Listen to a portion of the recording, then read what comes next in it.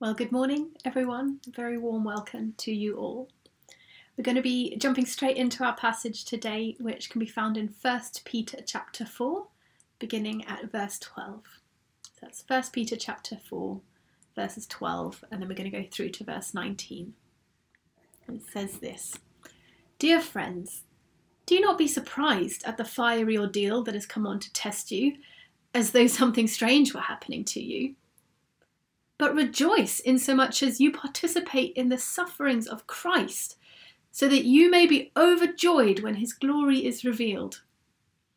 If you are insulted because of the name of Christ, you are blessed, for the Spirit of glory and of God rests on you. If you suffer, it should not be as a murderer or thief or any other kind of criminal, or even as a meddler. However, if you suffer as a Christian, do not be ashamed, but praise God that you bear that name. For it is time for judgment to begin with God's own household. And if it begins with us, what will become of those who do not obey the gospel of God?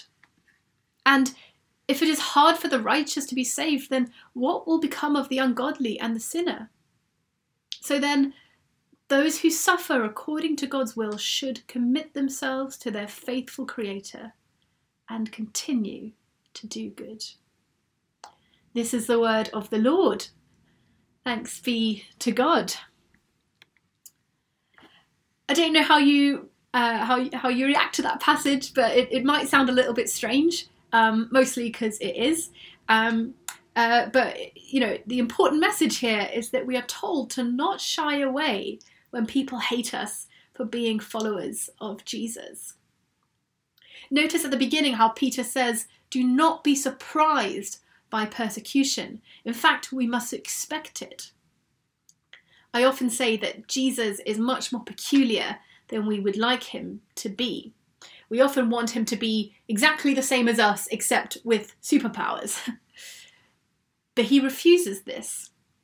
And thank goodness, because, obviously he is far bigger than the constraints of my tiny imagination. But the Saviour of the world came to earth to be its victim. This is odd. When Jesus told his disciples that he was going to suffer and die, Peter, the guy who later goes on to write the letter that we're reading today, Peter, at the time, he refused to believe it. He said, let it not be so. And Jesus, of course, rebukes him quite sharply and even, says, get behind me, Satan. But, I resonate with Peter's response there because, I don't want my Messiah to suffer. Surely not. This is not what I expect my Saviour to look like.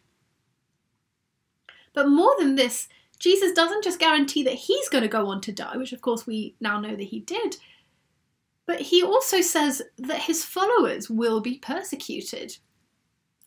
And like Peter, in this letter, Jesus says that we are blessed when this happens. If you don't believe me, we can have a look at Luke chapter 6. In verses 22 and 23, Jesus says this. He says, blessed are you when people hate you, when they exclude you and insult you and reject your name as evil because of the Son of Man. Or in other words, because of me. Rejoice in that day and leap for joy, because great is your reward in heaven, for that is how our ancestors treated the prophets. So we find a peculiar kind of joy when we lean into that kind of persecution. And of course, that sort of joy can only possibly come from God. It can't come from us. It can only come from God because it is that odd.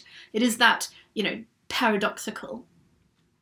In our flesh, all we want to do is resist weakness, resist suffering, and instead we want to pursue power and influence. But Jesus does the exact opposite. Jesus rejects power and instead he pursues weakness. And he lays down his life for the sake of others. It's precisely because Jesus chose to be weak and humble and suffer on a cross that he's now got power and sits at the right hand of God. And he loved the people that he suffered for. as he was dying, he said, "Father, forgive them, for they do not know what they are doing." And we, of course, are called to do the same. I've been quite ill recently, and I had to spend a short time in hospital. And there was a moment when I was lying in this hospital bed, and I was reminded of a story that I've heard quite recently of a hospital chaplain based in London. And basically, he goes through the wards, as I assume most chaplains do in hospitals. But he goes through the wards and he talks to people, in the beds if they want to have a chat. He's just available for anyone who wants to make use of him. And there was this one particular ward that he was walking through, and he used to go through it really often. And there was a man in bed who was very, very, very ill, and he'd been there for a long time. And this man basically would give him the two fingers every time the chaplain walked past, and he'd follow him round and give him the two fingers as the chaplain walked past. And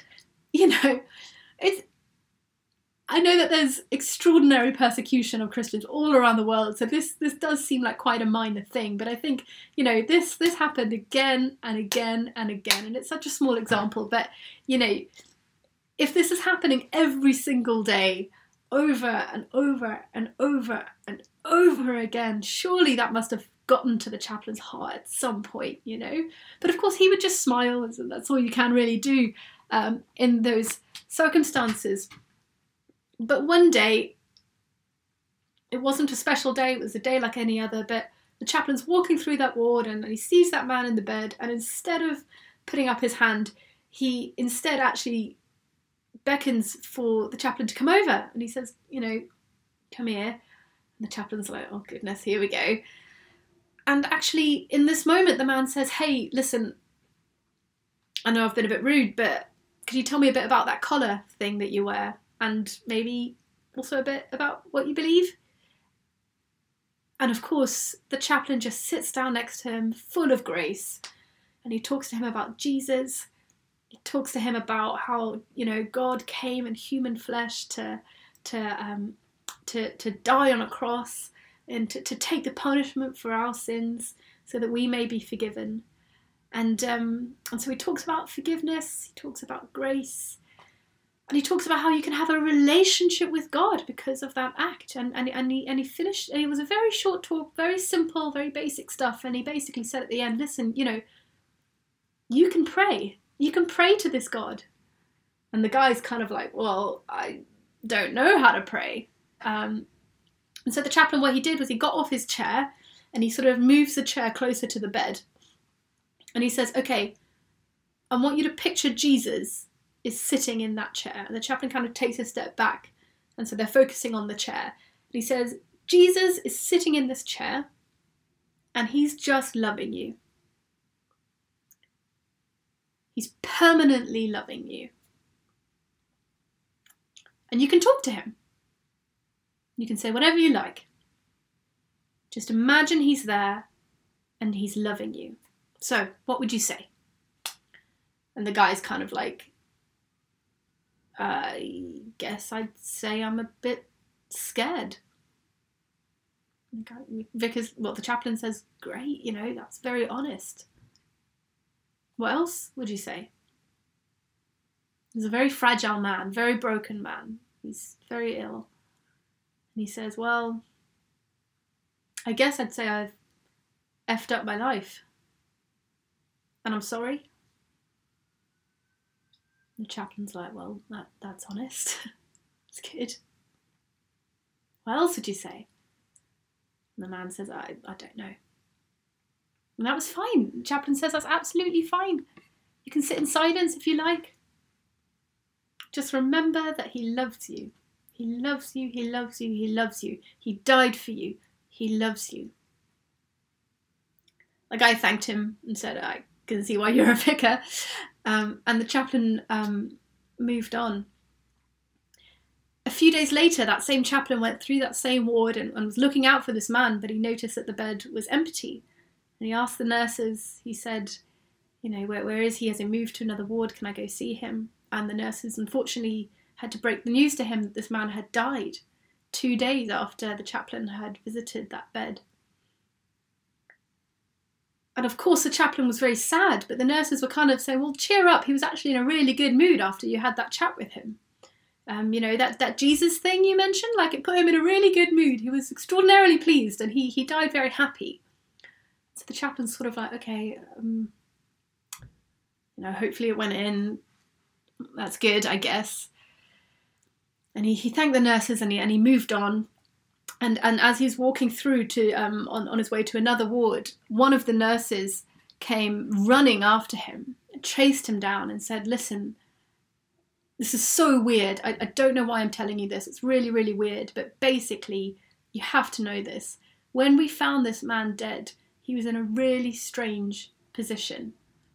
And basically what happened was when they found him in the morning, he wasn't fully in his bed. He was leaning out of his bed. So his legs and his hips were still in the bed, but he was leaning out and his torso and his chest were literally physically on the chair. He'd collapsed onto this chair and he had his arms through those armhole things and was embracing the chair. So he literally died in an embrace with that chair. And the chaplain said, good. Because he got it. He died knowing he was loved by Jesus, and he died he died looking for a relationship with Jesus. Why do I tell that story? Well, personally, I feel like the world's just been giving us the two fingers for a while. It just feels like every time I share my faith, people just don't like it. People, I don't know, I personally have experienced a lot of hostility for being a Christian, not only in my family, but also in the academic world. And I know that I'm not called to shy away from that kind of hostility. Jesus had this and he had so much worse, and so did the early church, but he lent into it. And I know that there's extraordinary persecution in so many nations and around the world, even today, and I'd love to go into that in more detail, but for the sake of time, I'm just going to focus on our situation. But we are told, Christianity has been accused of being irrational. That kind of came about after the Second World War mostly, and then sort of around the 70s, 80s and 90s, we started to be told that we were irrelevant.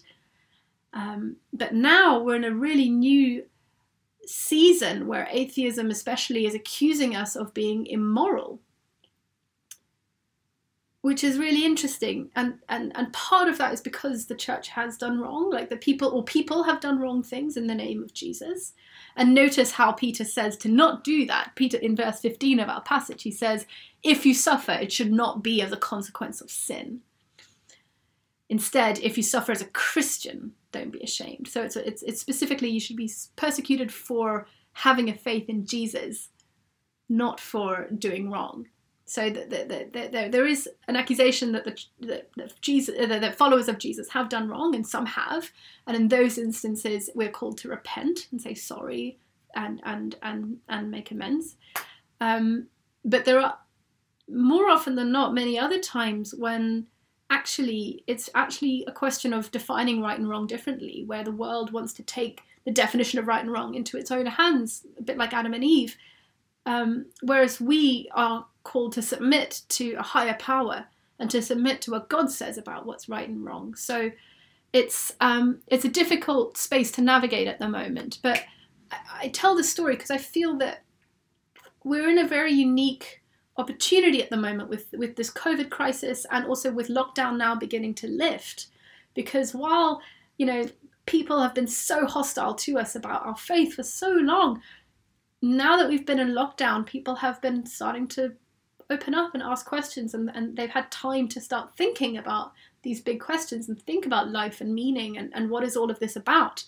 I don't know if you know this, but Tearfund, the charity, did a survey of the UK at the very beginning of lockdown, and they found that a quarter of UK adults watched or listened to a religious service at the beginning of lockdown, which is amazing. So we've got a unique opportunity. The world's been giving us the two fingers, like that man in that bed, for some time. But now it's starting to go, oh, actually, maybe I want to have a chat. Maybe I want to ask a few questions. And I believe that God's calling us in this time to say to these people, I love you. And of course, more importantly, God loves you. So I'm going to finish here, but I wonder if there's anyone in your life who in the past has been especially difficult to you about your faith. And I've got to be careful here. I'm not talking about people of peace. I'm talking about people who've been actively hostile to you because of your faith in Jesus. And like Jesus, we are called to serve these people and to love them, especially when they hurt us and when they hate us. But also, when it hurts, we are called to draw near to Jesus and find joy in him during these times.